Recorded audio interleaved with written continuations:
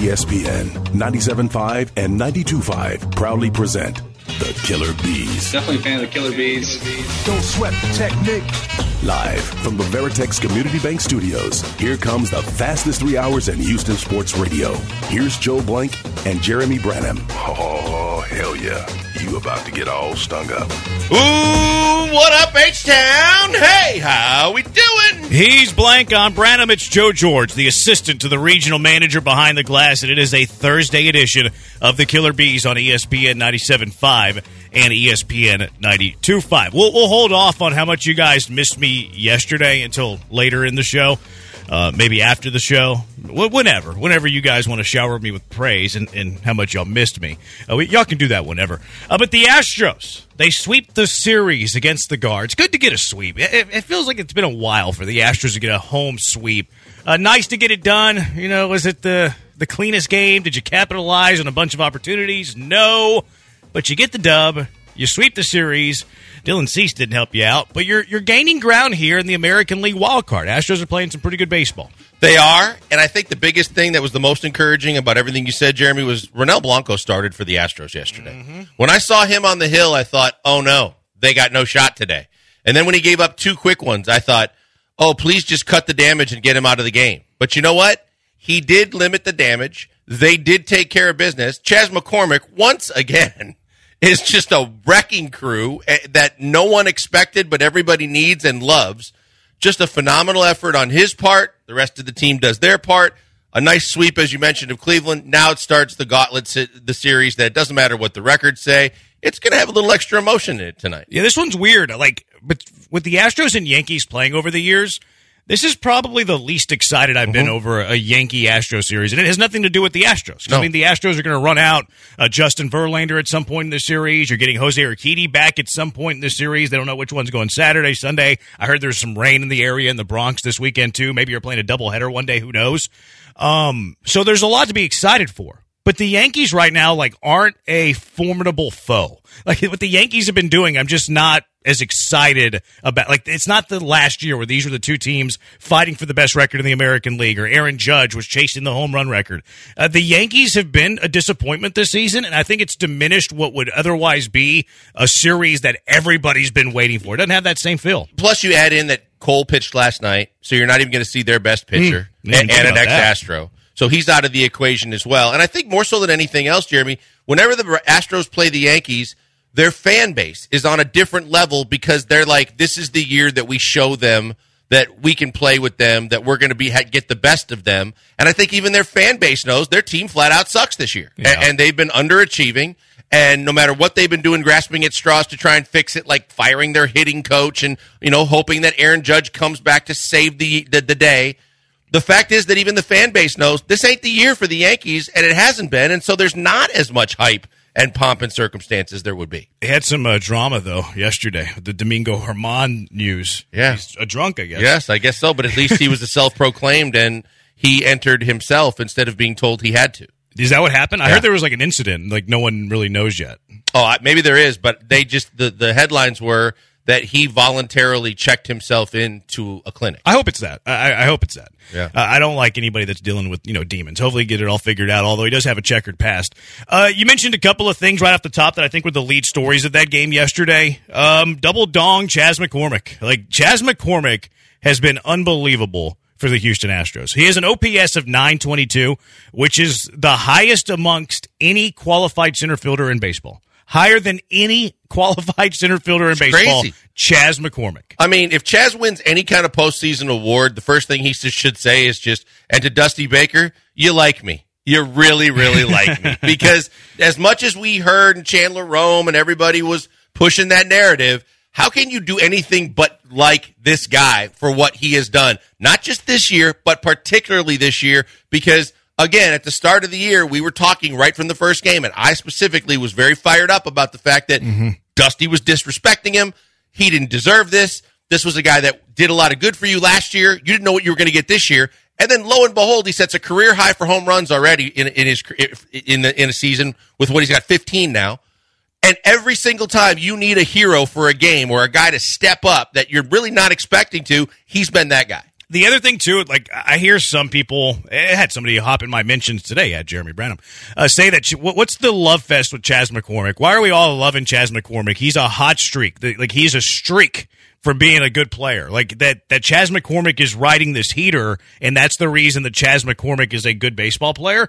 Okay, fine. Like, let's take away the 2 months where Chas McCormick has an OPS over 1,000. Because remember, he's had a weird year. He started off the year pretty good. In fact, was the leadoff hitter for this club for a little bit. Then had like that blurred vision thing. He threw out his back doing squatting, which is a total bro move to do because Chas McCormick's a bro, but we love him.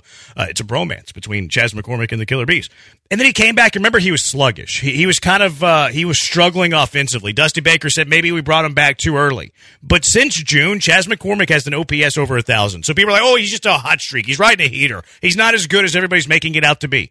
Look at Chas McCormick's career numbers then. Like, if we're saying that this 2 months is better than the mean of Chas McCormick, okay, I agree with you. I don't think Chas McCormick is an over 1,000 OPS guy like Chas McCormick has been the last 2 months. He's definitely riding a wave. This is definitely a hot streak for Chas McCormick, but let's look at the whole. Let's look at the everything. Let's look at the aggregate of Chas McCormick's first 3 years in baseball. He's got a 797 OPS and nearly 1,000 plate appearances. Like, he's almost as an 800 OPS playing a good defensive center field. Look at the whole. That's fine. The whole tells you he's really good. Well, and the thing is, too, Jeremy, and you're the one that shed light on it that I wasn't aware of, was his career numbers. Because, I mean, not that he was Dubon-esque, but right. I just didn't feel the same about his, where he had come from and what he had done in the past. That now, after you shed light on it, that I really realized this guy isn't a flash in the pan. This guy, as much as he has holes in his swing and a big, long swing and some of the things we've said in the past, this dude can hit. And this dude can give you numbers that you need. And especially when he's in a position, unlike a corner outfield position, when he's playing center field, he hits better than most center fielders, as you pointed out, and that means he's above average. You got a guy that you weren't really counting on that's been an above average player at his position that's done everything that he's been asked to do, whenever he's been asked to do it, wherever he's been asked to play. And that's just another one of those guys. When I say the 5 to 7 guys that have saved the season for the Astros, you can start with JP France. You can look at all these different guys that have stepped up, Dubon, and Chas is right in the middle of that because Chas has been a hero that this team sorely needed this year. Yeah, he's been really, really good. And it's not just the 2-month heater that he's on. Nearly 800 OPS in 3 seasons, not all full-time seasons.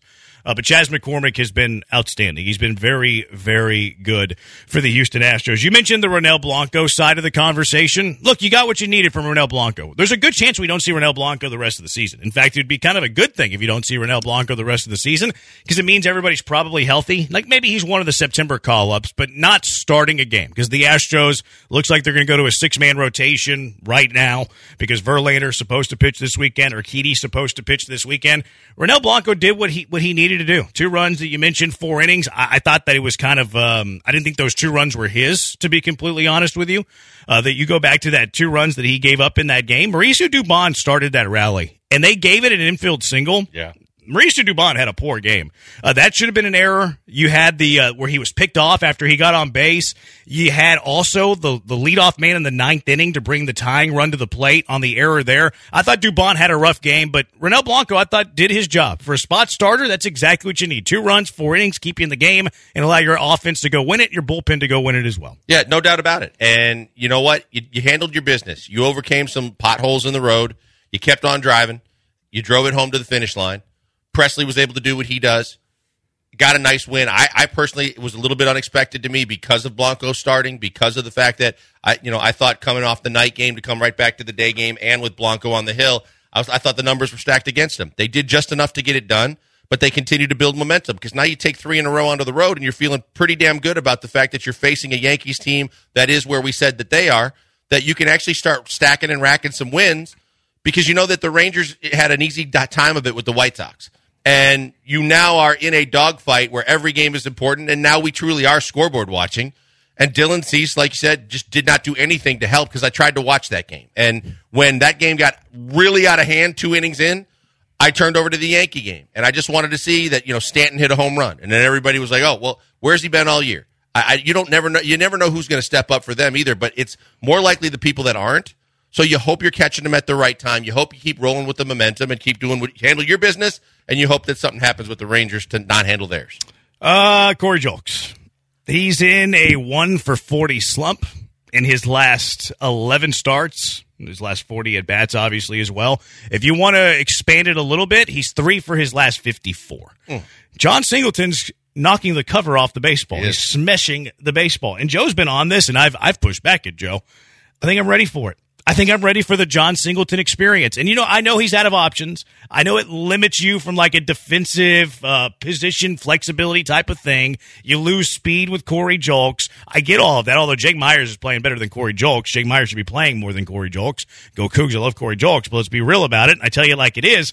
I'm ready for the John Singleton experience. And look, he's out of options. That means if you brought him up and he stinks, then you have to cut him. Oh, well. If you bring him up and he stinks and you have to cut him, oh, well. I'm ready for it. I think here's the thing, Jeremy. Well, first and foremost, I don't think we need to see Corey Julks for a bit.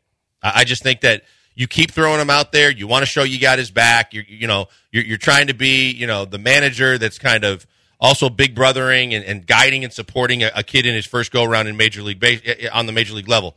At a certain point, you just realize the best thing for him, just like when Abreu was scuffling and other guys, might be a significant amount of time off or a couple games off where you just let him kind of refocus and just kind of settle down his mind and his thoughts and all the pressing and just kind of relax for a couple of days and tell him flat out, look, we're gonna let you sit for a couple of days to just kind of detox.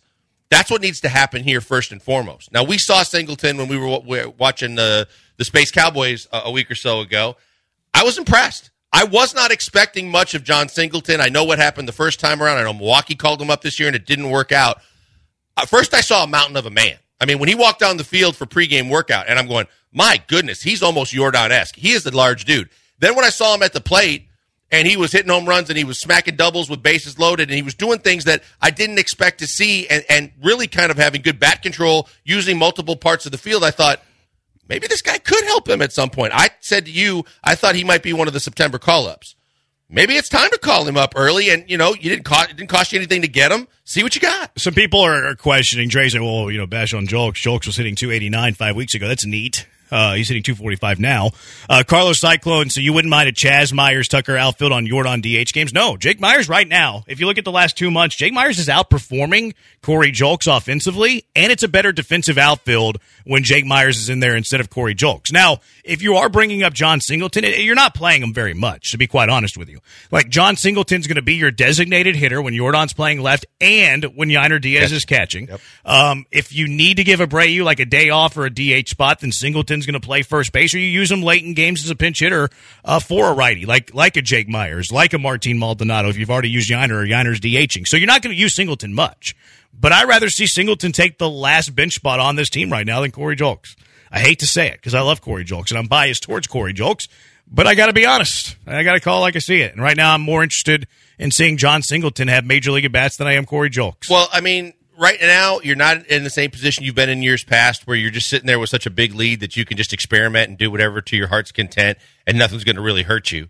But at the same time, Corey Julks is hurting you right now offensively because he's not giving you anything. He's not bringing anything to the table. And I was the guy that early on when this little slump started, when it was a little slump at the time, saying, look, he's still barreling the ball. He's hitting the ball hard. I mean, even Blummer and TK had started to catch on to it to say, hey, look, he's got a whole lot of bad luck. Hopefully the baseball gods will start shining on him again because right now they're doing something else to him that ain't fun.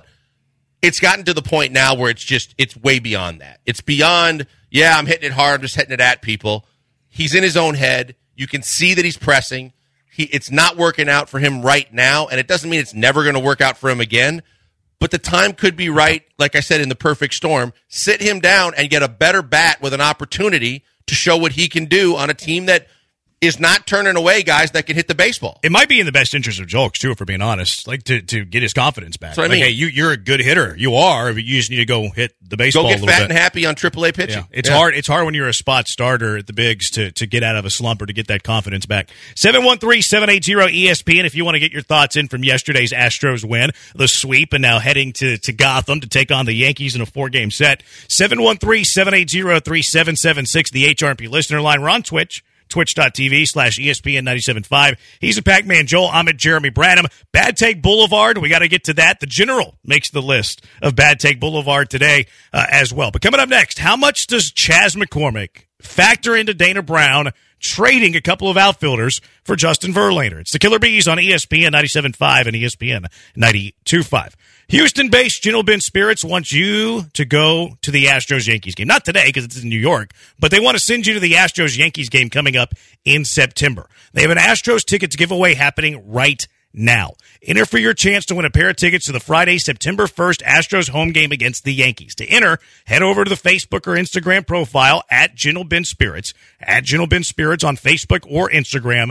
Click on the pinned giveaway post for instructions. You have through August 14th to enter for a chance to win. Plus, anytime you're at Minute Maid Park, you can find Gino Ben Spirits serving up their specialty cocktails at Ben's Bar in Section 106. Their secret? Unparalleled smoothness. They've mastered the art of eliminating impurities that cause harshness or that unpleasant burn in distilled spirits. You'll love what's not in it.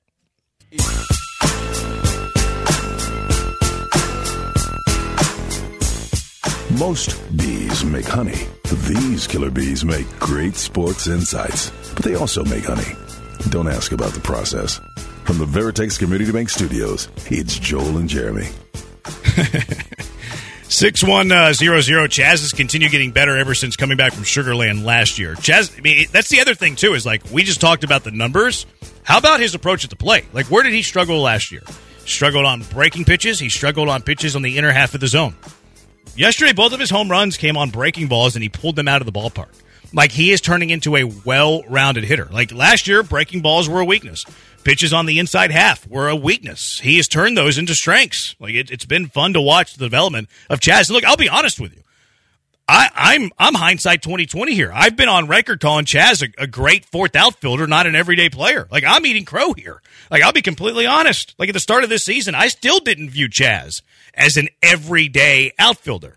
I've changed my opinion. He's proved me wrong. I'll eat crow when it comes to Chaz McCormick. Yeah, look, I'll be honest as I can be. I just didn't see him. I didn't pencil him in as an everyday outfielder in this outfield. I thought he was a role-playing outfielder, as you said, the fourth outfielder on this team. You did say he was the best center fielder on this team, though, as constructed at the start of the year. Yeah, at the start of the year. And you know I've been very, very down on Jake Myers, and a lot of that had to do with where he's been and how he's played since he's been hurt. But overall, I also knew that I just felt like Dusty wasn't going to really full-blown give his blessing to Chaz being out there anyway. But then, based on injuries, they had no choice. But they were platooning him, yes, but they were platooning him at two different positions. So he was getting more run and more chances to play. No one, as you mentioned when we were going over the timeline of his season, no one thought he was especially overcoming the first series and what was done to him by Dusty. No one expected him to just come out of the gates and just be raking. And just doing the things he was doing, and then the unfortunate setback with the injury, and you thought, well, it was a nice start, but it wasn't going to be maintained anyway, but now with the injury, he won't come back and be the same guy. Oh, yeah, he will, and he'll be more than that. And now he's the guy that you started it, I picked up the baton and ran with it later, where you just got to have this guy in the lineup. At a certain point, there just wasn't any questioning it anymore. That's how good he was playing. And yet, as much as he has a legit chance to win Player of the Month for July, he didn't exactly fold up his tents and take a step back in August the way he started off with 2 bombs yesterday. He continues to show you hope that this is long-standing and for the long term and does this over multiple years. But for this season, with how important it's been for guys to step up and step in for guys that have been hurt, this dude deserves to be front and center on everything they're doing and get all the credit in the world for what he's done. Yeah, he's been fantastic. And it leads to the question, how much does Chaz McCormick factor in to Dana Brown trading Drew Gilbert and Ryan Clifford for Justin Verlander? How much of the equation do you think that played? I don't think that there is that just happened by accident. When we were talking about this the other day and yesterday again, I really believe that I understand that there were thoughts Drew Gilbert was your center fielder of the future, and you didn't know when that future would start for him. Was it 2 years down the road? Is it 3 years down the road? In the grandiose of grand plans, if he kept raking on every level, maybe next year he was in the equation. But I think it was at least 2, maybe 3 down the road. With as good as Chaz is playing, under team control, and the fact that he's shown you everything he has to show you both offensively and defensively, I don't think that that's any secret that Dana Brown looked at what he's got and said, I think this kid, even if he doesn't have the kind of offensive year that he's having this year completely, and he can't string it together that consistently next season, he's better than most on both sides of the baseball to where I feel comfortable putting him in center field. Yeah, I don't I don't know how much it played a part into trading him, to trading Gilbert and Clifford, a couple of outfield prospects. Now, part of this conversation is that Chas McCormick he signed with the Astros through 26. He's under club control with the Astros until the 2026 season, through the 2026 season, when he's 31 years old. So it's kind of the beauty of Chas McCormick, is that you're going to get the best 6 years of his career, and you're going to pay him very little money. You're probably not re-signing Chas McCormick at the age of 32. Now, what I found interesting, and I was busy yesterday. I didn't have an opportunity to, I didn't prep for the show. I wasn't on the show. Last night was the first time that I got around to listening to Dana Brown, the press conference, talk about the trade. I was really surprised when Dana Brown said that Drew Gilbert wasn't a center fielder. He said that he's very hesitant to trade players from the middle of the field, catcher, short, center field. But Dana said he traded 2 corner outfielders. So they view Gilbert as a corner outfielder. They don't view him as a center fielder. I went and looked at Gilbert's game logs and positional, like where he's playing, and he has split most of his time in center field and in right field. But hearing Dana Brown say that in his press conference makes me believe that they don't think Drew Gilbert is an everyday center fielder. They think he's an everyday corner outfielder, and quite frankly, if that comes to fruition, if Dana Brown is right that he's a corner outfielder and not a center fielder, that does diminish Drew Gilbert's value. Mm-hmm. Yeah, I thought a lot of his comments were really interesting, because I know there's the one that you talked about on Twitter, Jeremy. We talked about it yesterday, where like he called these guys everyday players, but then he also called them average. Well, he called them they're going to be good big leaguers, and they're average everyday guys. Yeah. It was really like in the same breath. Yeah, we were trying to analyze that. Like, what exactly does that mean? Because to me, it feels like you got like a Steve. You were giving away a Steve Kerr and another, like a sixth-man type player. You weren't giving away like stud players. You know who I heard? You know the first player I thought of whenever he said that? And look, Drew Gilbert's been compared to this guy before, so it's not like a unique comparison. Brett Gardner, Cole Calhoun, like that type of player. Like whenever he said that, because a lot of times gritty, has some pop. Yeah, but not a center fielder. Right. He's a corner outfielder that's probably doesn't hit as good for the position as you would like. Like he's not a slugger, but he's a solid player. And also as a general manager, when you're talking about prospects, like most prospects that you have in your system aren't big leaguers. So whenever you call a guy a big leaguer, that means that's a compliment. Like he's going to make the bigs. But to say that he's going to be a big leaguer, but then an average big leaguer, it goes to tell me that maybe Dana Brown wasn't like over the moon with Drew Gilbert like all of we are. And also, look, Drew Gilbert wasn't on every single top 100 list. Not only that, Jeremy, Drew Gilbert was not a Dana Brown guy. Drew Gilbert was in the system before Dana Brown. Yeah, and Dana Brown spoke highly of him. Like he claims that the Braves would have drafted Gilbert, or he was on the Braves' radar because they were picking next that year. Sure, but that's also something that I think people just say. But a new GM doesn't ever really. And they don't beat down the guys in the system. You see them trade them, and that's when you get the truth about how they really feel. But the point that I was making, simply because of the fact that I've experienced it, is general managers in every sport want their guys that they have put the work in on, and they feel a certain way for. When they inherit somebody else's guys, sure, there's plenty of times when you inherit a guy, there's no question, this is a player. I like this kid. But there's also a lot to be said, and I saw Daryl Morey do this a lot. Daryl Morey came in, not my kind of guy. I don't think it was as much about he didn't draft him or he didn't develop him, but he has a certain guy in mind for him doing his job for this team. That might not be his type of guy. So, a lot of things could have factored in here. Another thing, too, is that maybe they learned that he's not going to be a center fielder. Like, whenever Dana Brown said that was around spring training, right? Like, wasn't it before the start of the season? Yeah, it was like right when he got hired. So, like, a lot has happened between then and now. Like, one, Drew Gilbert has had the elbow issues, but maybe they've learned that Gilbert's range in center field isn't very good. Maybe he has to be a corner outfielder because his range isn't fantastic. So, a lot can change in those few months, especially with a young player. Like, Drew Gilbert didn't play a whole lot of professional baseball last year. Right. He got hurt pretty quickly after his professional debut. So, like, most of the information you have about Drew Gilbert as a professional baseball player comes this season. It comes after Dana Brown said that he's like enamored with Drew Gilbert. So I agree with you, Joe, that that's something that you say about your prospects. We love them all. You should always tell all your prospects you love them. One, because it's good for the prospect. Two, because other teams around the league are like, oh, they love Drew Gilbert. I want him I'm trading Justin Verlander. At the same time, Drew Gilbert was also challenged by Dana Brown early on in the season and before the season started, and the tone of it was, hey, Drew, if you perform, you could be up this year. Like, maybe it was the September call-up, but so Dana Brown also, like, issued that challenge just to Drew Gilbert publicly, saying, like, hey, man, like let me see what you got. I think there's a chance if they didn't trade Drew Gilbert that he would have been up this year. Yeah. Like, I think he'd be up in September. I do too, because if Corey Julks continues to struggle, if Jake Myers is giving you just mediocre production in the outfield, why wouldn't you? Like or if the Brantley injury too continues to hold form, I think he would have been an option had you not traded him. And I think Brantley, again, the sprinkles. I'm just going to call them the sprinkles and the icing. But the Brantley situation could have gone either way. You might have looked for an extra bat on the bench if you knew that for sure he wasn't going to be around.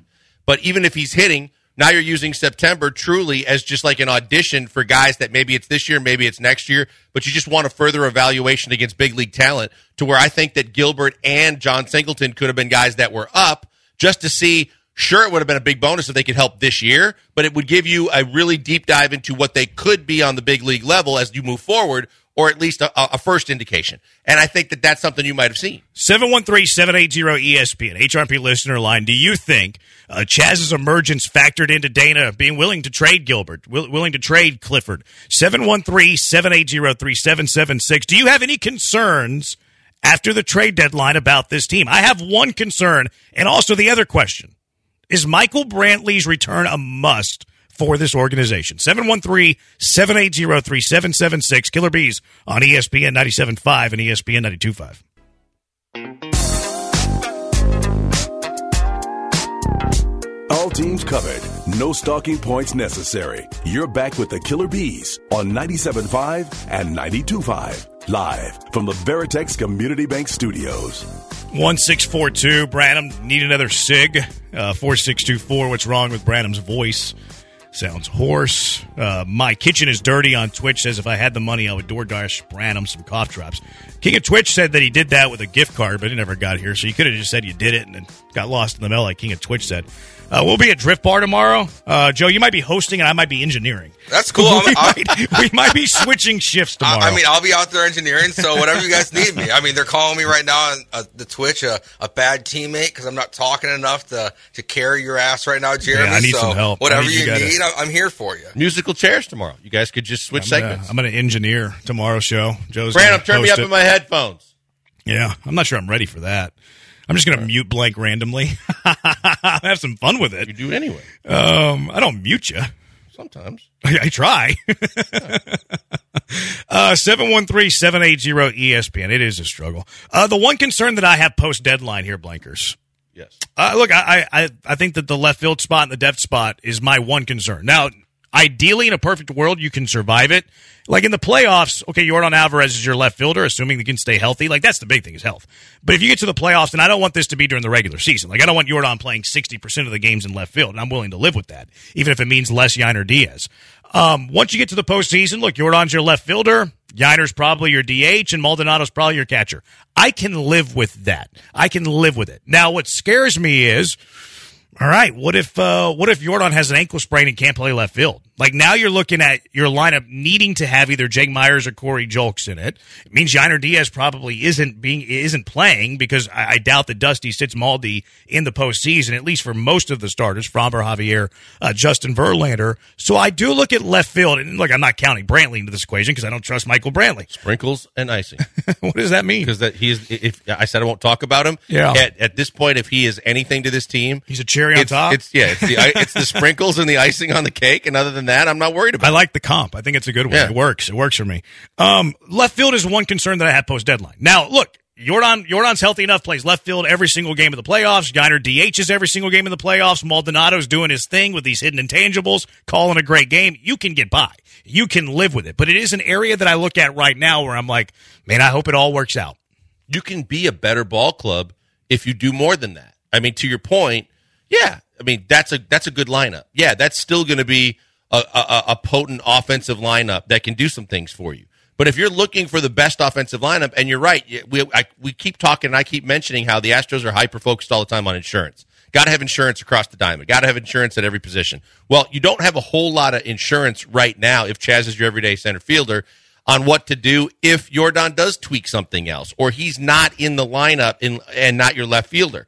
Because you could conceivably think you could have one of the best, when Joe and I were talking about this yesterday, you could have one of the best offensive lineups in baseball if Jordan's your left fielder, if Yiner is your catcher, and then you have another potentially big bat that you can put a designated hitter. But you don't have that big bat. Right, and that's the thing. It could be, icing and sprinkles, but probably you can't count on him.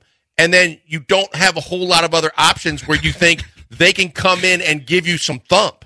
I already forgot who Icing and Sprinkles was for a second. I'm like, who is he talking? Oh, he's talking about Brantley.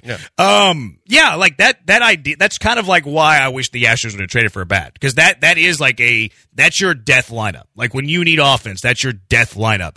Now, if we're going to talk about who's catching in the postseason, and I hate to put the cart in front of the horse, like I don't see Martin Maldonado not catching Fromber. Martin Maldonado is not catching Justin Verlander. He's going to catch Fromber. He's going to catch Verlander. He's probably catching Javier. Yeah. Javier's only started one game with Yiner Diaz. So, like, I've already assumed that when the postseason runs around, that Martin Maldonado starting at catcher is a sunk cost. I am already sharpieing him into the lineup when those three guys are on the mound. Now, JP France, that could be a Yiner Diaz start. Urquidy even worked to Yiner Diaz a lot before he ended up getting hurt. Who am I missing here? Who's the other starting pitcher that I'm not? Hunter Brown. Hunter Brown's been working to Yiner Diaz a decent amount. So I think Yiner's going to get one guy, and I think Maldonado gets the other three. So that's one area that I have some concerns. You have concerns at all post-deadline? The one thing about that is that I guess the concern is how much that means Jordan's going to be in left. Because that to me means the postseason lineup is going to be Maldonado catching, 3 out of 4 games. Yep. And Diaz, if it's a righty, will be your DH. If it's a lefty, Jordan will be your DH. So if it's a righty, Jordan's going to be in left field, I think, most of the time. But if Jake Myers keeps playing this way, there might be an argument for Jordan to be the DH, Chaz in left, and Jake in center. So you kind of have some options, and then I guess are we going to see the Mauricio Dubon center field thing come back? Yeah, it's interesting. With Verlander. You might. So there's some options where I think they can get by with now that it's pretty clear Maldy's going to be the catcher a majority of the time. And I hear you, Joe. I just don't want to get by. I want to have a better answer than that. I want them to have had, again, insurance policy, a better solution and possible solutions than that. Because I think that when you're looking at it, in my opinion, when you go to the postseason, Jordan's in left field every day. Are we crying over spilt milk, though, or do you think there's an option out there? Well, Joe mentioned that they're gonna DFA everyone's favorite. Oh, he's been DFA'd. Yeah, Mancini. Jolks has been better than Mancini. Yeah, Mancini stinks. Like I think I'm done with that. I'm over. But if it doesn't cost you anything, and he's had experience, playoffs, Major League Baseball, it doesn't hurt you per se to see what you got. See if you could pick up something that could help you there. But I think that they still I don't. No, obviously you can't make a trade, but I think that they still have to be open to any possible option to get better than Corey Julks, because as I kept saying, he was serviceable for the first half of the season as a big league player playing left field. I don't think he's ready for. He's obviously not ready for baseball right now. He's not playing at a high level. I don't think he's ready for the playoffs. I love Corey Julks. You know this. Yep. I've seen him play 150 college baseball games. He went to U of H. I do baseball. I do play for U of H baseball. I love Corey Julks. Corey Julks was left unprotected off the 40-man roster. The Astros dangled him to every single team in the Rule 5 draft, and they didn't want him. That's the reality of the situation. Julks got off to a great start. It's a great story. Pitchers have caught up, and Julks has struggled. Now, Corey Julks has actually outperformed Trey Mancini, though. He's out-hit Trey Mancini, and on top of that, Julks gives you better defense than Mancini, and he steals bags, which Mancini does not do. Like, if you wanted to sign Mancini to the Spacers and see if he lights it up and catches fire, and then reevaluate in a month, I'm down with that. But I'm not signing Mancini right now to replace Corey Julks. Now, your routes, put him on the Spacers, let's see what happens. That's fine. I'm not going to get upset about that. That'd be silly to get upset about it. It's no risk and a small chance for reward. I think the same thing with Singleton. I think Singleton right now there's no risk, chance for small reward. But other than that, that's probably it. Those are probably your only options. From an outside source. Other than that, you're either going with the Jake Myers center, Chaz left, Jordan DH, Jordan's in left field, your DH and Yiner, you're playing Martin Maldonado. That's where they're at. That's why that's my concern, because I felt like you could have used one more bat. People are texting in Mauricio Dubon. Yeah. Dubon's a below average offensive player. Dubon's been really good this year. He is a below average offensive player. To me, he was my bat version of Montero. He's having an out of body experience, or he had one at the first half of the season. But you can't expect him to be a guy that you plug and play for offensive production as this team goes into the playoffs. And certainly you can't play him at designated hitter because whoever you're putting at DH, that's what they're paid to do. They should come in with a bat to be able to do some things and impact the game from an offensive perspective. And I don't know that they can rely on Dubon right now to do that. No, I mean, OPS plus is a stat. And the average offensive player, OPS plus is always 100. That's the way that the formula works. The average offensive player in Major League Baseball, OPS plus is always 100. Mauricio Dubon's 80. Like Dubon was able to fill out Tuve's shoes for a minute. He was able to fill in around the infield for a minute. Dubon is a really nice player to have as a utility guy that can play every single position. If Mauricio Dubon is starting every day for you at a position, you're not going to be very good offensively at that position. Dubon's a great utility guy, but he should be more than a utility guy. Mm-hmm. And the bench also does worry me a little bit. Like Greg Kessinger being on this team. What if Greg Kessinger's pressed into duty? Like, you can still win a World Series as constructed, but the Astros could have gotten a little bit better there. And to your point, if you added a bat, now the guy instead of Greg Kessinger that's going to be pressed into duty is Dubon. And in short, like you mentioned, in short doses at different positions, he can do just fine. He can be that guy where you can rely on him to play good defense, to not have a moment be too big for him on the major league level, and he can get some timely hits for you. But if you're looking for him to be a DH and do it every night offensively, I think that's far-fetched in thinking that could be your answer. 713-780-ESPN. Do you have an answer? Do you have concerns post-deadline about this team that is good enough to win the World Series? Let's be very clear on that. We are nitpicking here. We'll agree. 713-780-3776. Let's get to the question we didn't get to either. I saw a story today on Cron.com saying that Michael Brantley's return is pivotal for the Houston Astros. Is that the case? Is Michael Brantley's return a must for the Stros? 713-780-3776. It's the Killer Bees on ESPN 97.5 and ESPN 92.5. Mike Hawley, U of H class of 1990, used to protect the Heisman Trophy winner. Now he wants to protect you. He's protecting the interest of businesses for nearly 25 years in our great city. HR&P provides comprehensive human capital management services, including HR compliance, benefits administration, and payroll. HR&P will also work with you to customize a plan for whatever you need. There's nothing cookie cutter about HR&P. You need a little help, you need a lot of help. Anything in between, HR&P will create a plan for what you and your business needs. Also, their customer service is second to none. There isn't a stranger on the other side of the line. You'll be calling someone that is familiar with you and familiar with your company. I can speak to that customer service. Anytime I have a question, I always get a quick response that's easy to understand.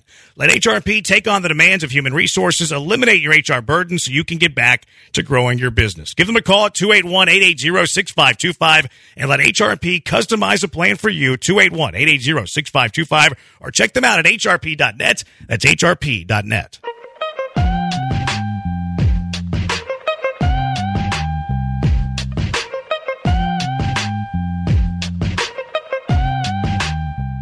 Welcome back to the Killer Bees on ESPN 97.5. Killer bees are also known as Africanized bees.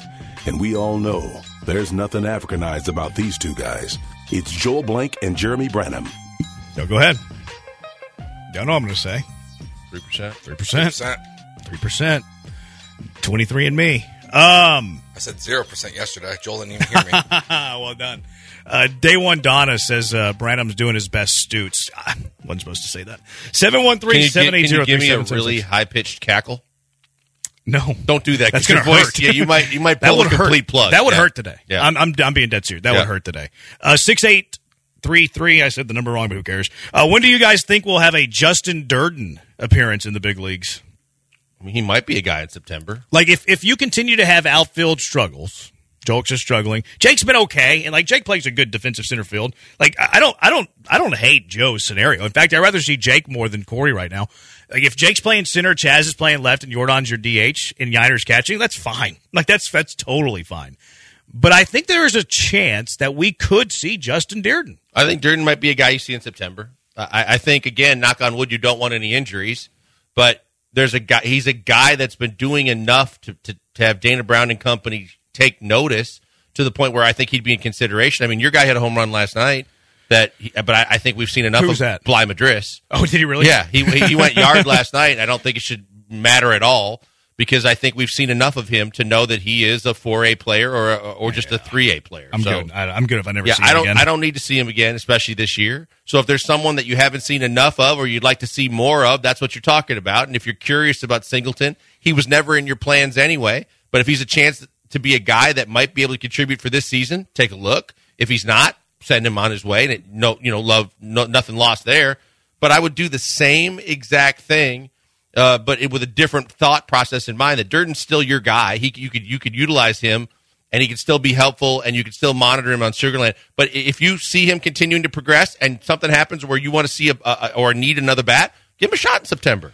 713-780-ESPN. Keith from L.A. says, did I get banned for a week? No, he had a lot of really bad takes that the exact opposite have come through, but he's a friend of the show. We're not going to ban him. Is he going to make the list today? We called him out today. Yesterday. We called him out and said, Key, everything you say, the exact opposite happens. And every time you get on your soapbox to brag about your Dodgers, you crap the bed. You're the Utah Jazz of callers or texters, but it's fine. So you're going to put him on the list today? Is he going to make the list of Bad Take Boulevard? He might. Sweet. He guaranteed Justin Verlander was going to be a Dodger. Relax, guys. JV's going to be a Dodger.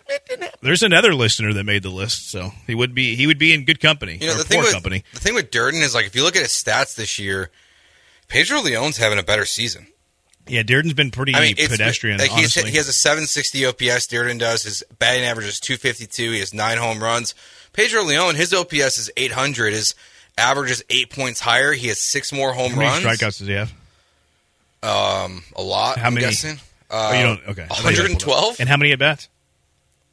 339. That's what I am terrified about Pedro Leon for. That's why Pedro Leon would have been traded. 3 times. His strikeout rate's like 33% roughly. Yeah. Yeah, I would have Can I tell you something? When we saw him, so is Durden. when we were really that bad? Yeah. Well, there you go. And I said it to Joe, but when we saw him at the game at the Space Cowboys, I was shocked how small he was. Pedro Leon? Yeah. I was expecting a guy that was a little more rocked up, a little, that because he had some pop. I was like, you know what? I'm expecting a guy that's a little bit more of like a chiseled. He's very slight. What do they list him at? You still have it up? They list him at 5'8", 170. Yeah, that's 5'8" to me was shocking. Do you believe it's 5'8", 170? I believe that. Yeah, I think he's. I think it's an accurate 5'8". So not smaller than 5'8", 170. He's a little yoked, yeah. So like he's got some muscle in there. So he looks a little bit. So he looks like me. It sounds like 5'8", 170 yoked. You just described me. I think it's always kind of hard to tell because like he didn't look like it's not like Deuce Vaughn, the Cowboys running back, who looks like a toddler running on the football field. Pedro Leon didn't look like that, but like he does look smaller. I mean, their numbers are so they both strike out 30% of the time. Durden has struck out 90 times in 270 at bats this year. So they're probably both 4A players. Yeah, but Leon's got tools. Leon looked like Earl Boykins to me. I mean, he did. He looked like a very, very undersized guard that has ability. But it was shocking to me because I was expecting a little more rocked up, a little more like kind of beefy guy. But eye opener. Battery Chuck says more like 5'8", 170 gooey. 170 would be generous. Super generous. For you? Yeah. Super generous. 713-780-3776. Let's go out to the HRP listener line. Willie, you're in the Hive with the Killer Bees. What's up, Willie? Thanks for taking my call. Always. I'd like to say that we shouldn't give up on Doobie so soon. Without him, I think we'll have 4, maybe 5 more losses. Like the Friday night at Texas when he drove in the 2 runs, and the game in Oakland, the game at the Dodgers. There's a few games where he had the game-winning hit. Everybody's not going to slug 800. But Willie, especially those little guys. Willie, we're not giving up on him, and I've given him his flowers all year as one of the unsung heroes that has carried this team. But as we go forward, and you're trying to put the best team out there that has World Series aspirations, his best role for you is just that, a role player, that he can play wherever you need someone or as you kind of move the lineup around or, God forbid, you have an injury. He's capable of all those things. But the point was, if he was going to be a guy that was going to be your regular designated hitter in the playoffs, I don't think that's enough at that position. No, I mean, look, appreciate the call, Willie. Look, Dubon, I agree with Willie. Like, Dubon's probably, if you didn't have Dubon and you had Hensley running out there for every game that you had Dubon, you probably do have at least 4 fewer wins, probably more.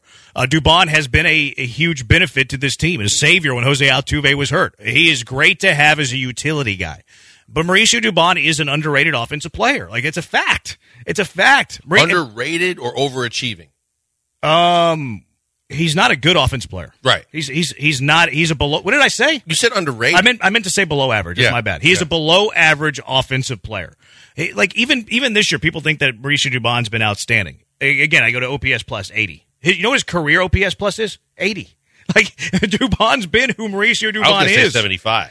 Yeah, I mean, I would have probably guessed that too, because it does feel like Dubon's playing better than his career averages, but quite frankly, he's playing right at his career averages. An 80 OPS plus, his career is 80.